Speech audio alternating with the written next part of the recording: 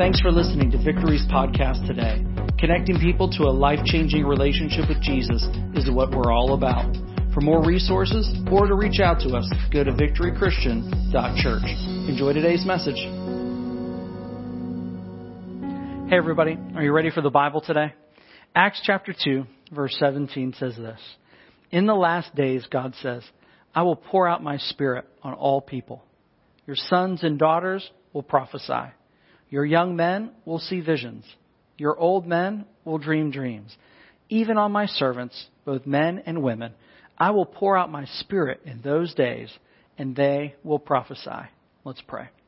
God, thanks for this day. And God, thank you for the opportunity you're giving us to hear your word today. Lord, we want to hear from you. I pray that you'd speak to us by your Holy Spirit. I thank you for your word, the Bible. I thank you for the authority in your word. And I pray that it would speak just to every individual who's listening, watching today. We thank you. I pray for the empowerment of your Spirit, the leading of your Holy Spirit. God, to share what's in your heart for us today. We love you. We honor you. It's our privilege to follow after you, Lord Jesus. Amen. We're in the third week of this new series called Moving Forward. And in recent weeks, we've been laying down the groundwork of the idea that it's time to live now. It's time to be fruitful now. Even with all the restraints and everything that's going on in the world around us, it shouldn't stop us from living how we can and being fruitful how we can. Last week, we discussed a principle in the Word that helps to fuel hope within us. And that principle is that the best is yet to come. In God's kingdom and in God's economy, things get better and better. He has a better in mind for us. We're in this new covenant following Jesus, and it's a better covenant. There's an eternal covenant waiting for us that we get to be with God in heaven for eternity. That's an even better covenant. The best is yet to come. Last week we landed on a scripture where we were discussing the Holy Spirit. And that's where I just read to you. It says, in the last days, God says, I will pour out my Spirit on all people. I talked about how we are in the last days. God has poured out His Holy Spirit, and God continues to pour out His Holy Spirit, and He's very generous with it. And He wants you and me to be full of the Spirit. And today, we're going to look at what it looks like to live a life that is full of the Spirit. Let's go to Romans chapter 8. I'm going to read to you verses 5 and 6. It says, those who live according to the flesh have their mind set on what the flesh desires. But those who live in accordance with the Spirit have their mind set on what the Spirit desires. The mind governed by the flesh is death, but the mind governed by the Spirit is life and peace. You know, Romans does a great job of describing these two natures that can actually war against each other at times. There's something inside of us that, when we're honest with ourselves, is drawn to sin. It's drawn to selfishness. It's drawn to destructive behavior. And that's simply our sinful nature, our carnal nature, or what the Bible sometimes will call our flesh.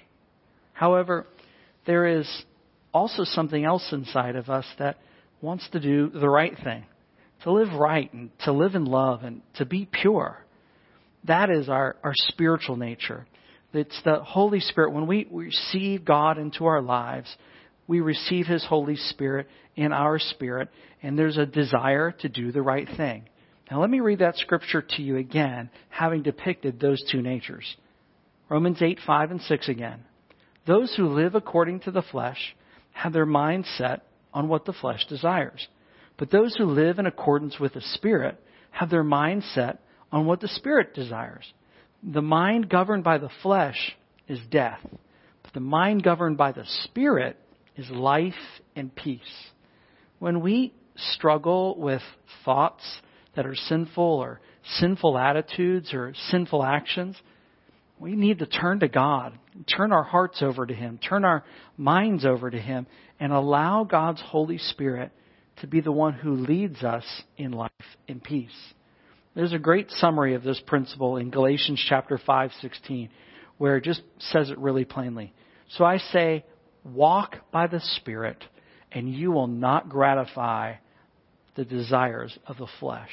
I love that picture of just walking by the Spirit.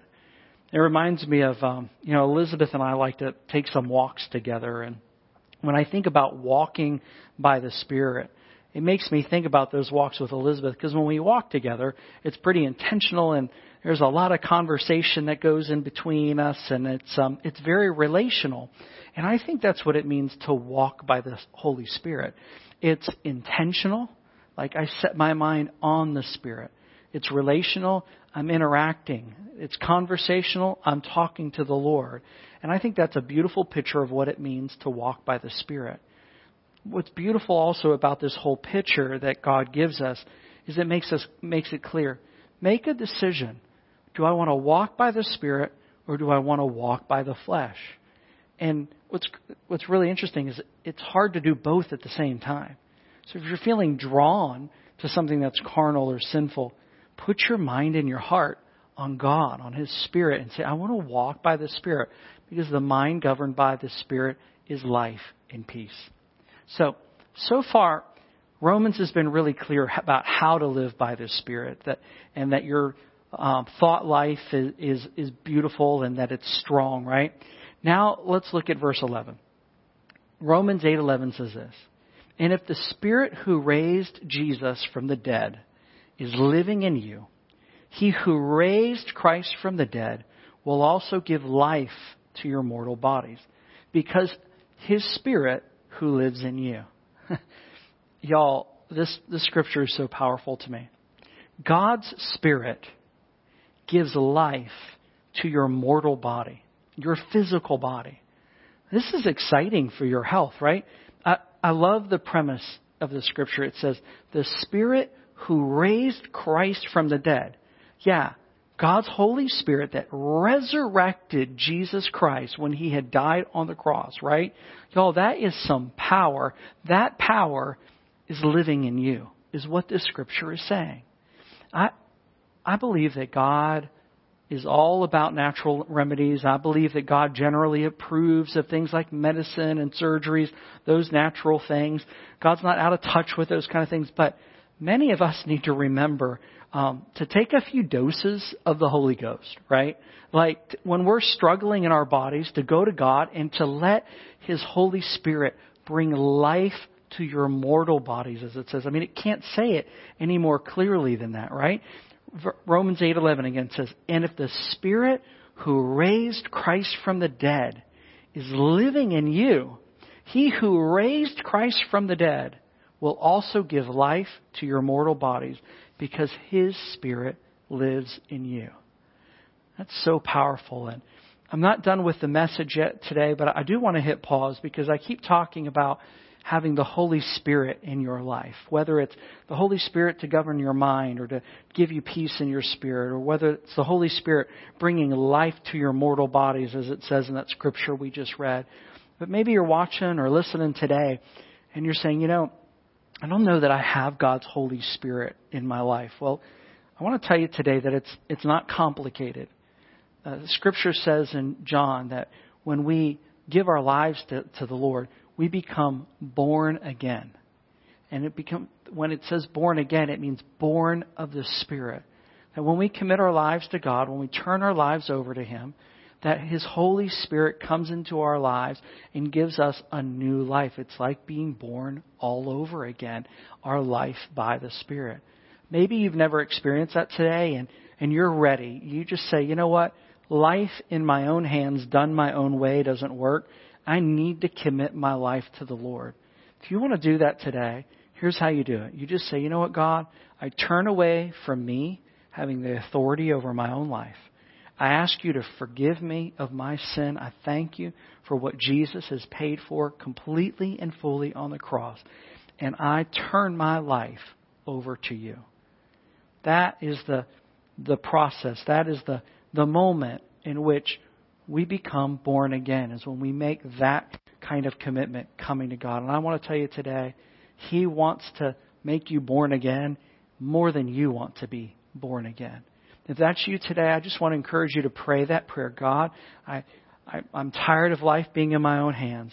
Forgive me of my sin. I commit my life to you, and just ask God into your life. And He will come, because He is desired to come into your life in a more powerful way. If you're praying that way and you're making that decision, I want to know about it. Would you go to victorychristian.church and click on Next Steps? And we'll reach back out to you and rejoice with you, because we want to walk with you in it, journey with you, and celebrate this amazing decision that you're making. And we don't want you to be alone in it. You know, going back to this message, because God is so generous with His Spirit, I'll remind you, last week we talked about how there's this outpouring of the Holy Spirit in Acts chapter 2, but you see over and over and over again in Acts where God keeps pouring out His Spirit on the same people. And I'm very encouraged by that, and I'm thankful for it. And I think that there is intended to be an overflow that can happen in our own lives of walking with the Lord when we have His Holy Spirit in our lives. And sometimes you just can't contain the good things that God is doing in you. And in Acts chapter 3, I want to show you a scripture where that's exactly what's happening. Acts chapter 3, verse 1. We're just another chapter forward in Acts. Earlier, we started in Acts chapter 2. And this is Peter and John, the apostles. They're headed to the temple that day. Let's hear the story together. Acts 3:1 says this. One day, Peter and John were going up to the temple at the time of prayer, at 3 p.m. Now, a man who was lame from birth was being carried to the temple gate called Beautiful. When he was put there every day to beg for those going to the temple courts. When he saw Peter and John about to enter, he asked them for money. Peter looked straight at him, as did John. And then Peter said, "Look at us." I'm imagining that he did this thing, but he said, "Look at us." So the man gave him his attention, expecting to get something from them. Then Peter said, "Silver and gold I do not have, but what I do have I give to you. In the name of Jesus Christ of Nazareth, walk." Taking him by the right hand, he helped him up, and instantly the man's feet and ankles became strong. He jumped to his feet and began to walk. Then he went into the temple courts, walking and jumping and praising God. When all the people saw him walking around and praising God, they recognized him as the same man who used to sit begging at the temple gate called Beautiful. And they were filled with wonder and amazement at what had happened to him.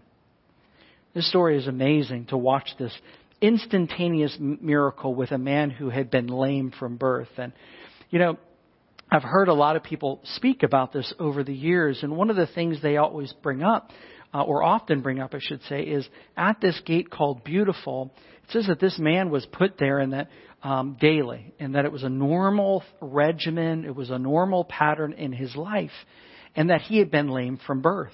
And a lot of people have deducted, if you will, that Jesus has probably walked by this guy during his days of ministry, and that this guy has been, and those same disciples had probably walked by him before. And yet there was this moment where now he was going to be healed. And it makes you wonder, why wasn't he healed before, right? Jesus has gone by, the disciples have gone by. And I think, honestly, I think it's because it was a prophetic moment, if you will. I think there are these moments where God is just ready to move and ready to do something. And if He has a vessel that's ready to respond and ready to cooperate, you know, and kind of execute His will, God can do some amazing things. And I feel like everything in the Scripture is pointing to prophetic moment. You can see it by the way the Scripture describes Peter's interaction, right? Because it's not kind of like subtle. They don't like walk by and they're not like chatting and that kind of thing. It says Peter looked straight at him. Like you can just feel that, right? And it says, he says, "Look at us," like demanding the lame man's attention, right? And the way he speaks to the man is directive and powerful. It's prophetic. He goes, "Silver and gold have I none, but what I do have, I give to you in the name of Jesus Christ of Nazareth, walk." Y'all, that's not like a normal prayer. That is a prophecy. That is him prophesying health into this man. Peter is full of the Spirit, declaring healing, prophesying healing over this man. And I want to say to you today that that is a great picture of what life in the Spirit can look like in moments of our lives. Before, I've been talking about what does life in the Spirit look like for our mind, and what does life in the Spirit look like for our bodies and for our spirit and just our general walk day to day. But I love this picture because there seems to be this overflow of His Spirit that has and there's this moment where this man is being healed. Because, life in the Spirit also means gifts of the Holy Spirit that we read about in 1 Corinthians chapter 12 and Romans chapter 12, and gifts of healing and miracles and prophecy and these types of miracles. And that's what we're seeing in Acts chapter 3, is we're seeing God moving by His Holy Spirit upon Peter. And of course, we just read about the outpouring of the Holy Spirit. And here He's prophesying health into this man's physical body. I want to tell you today, God wants to use you in this way. He wants His power to overflow in your life and to touch others as well. So I want to encourage you today to be open, be willing, be prayerful, walk with the Spirit, just like I was describing earlier, intentionally, conversationally, relationally, like walk with the Spirit and just say, God, what do you want to do today? What's in your heart today? I don't necessarily believe that every day is a miracle day. I mean, don't get me wrong. I think God's always doing a miracle somewhere at some day. But I really believe that God has more things for us in that realm. He wants us to be full of the Spirit, and He wants us to overflow and to see that touch other people's lives.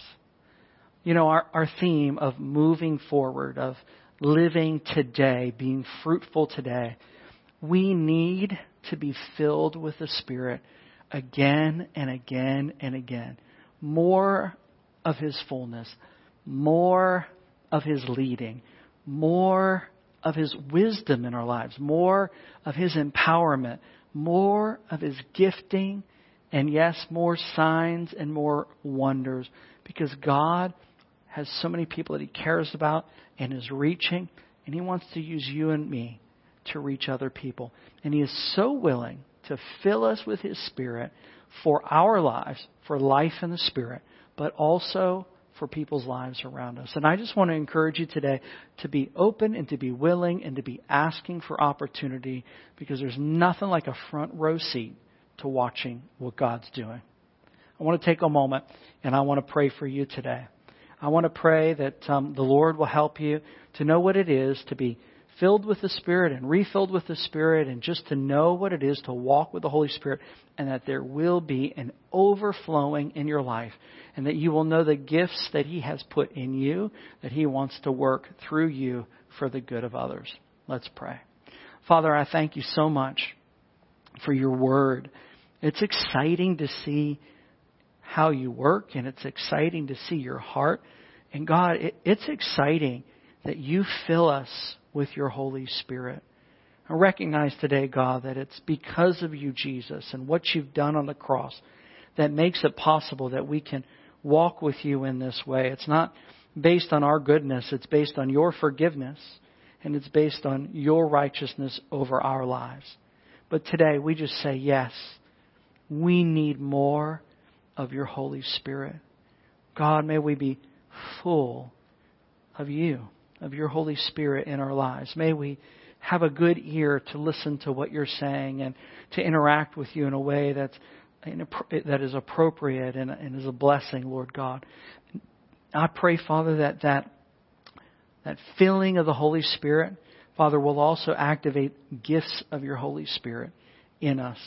And Lord, that our hearts would desire to see others touched and transformed by Your power. We thank You for life in the Spirit that, Lord, leads our thoughts and our minds, Lord Jesus. I thank You for life in the Spirit that grants us peace and grace in our own spirit, God. And I thank You for Your Spirit, Lord, that it can bring life to our mortal bodies.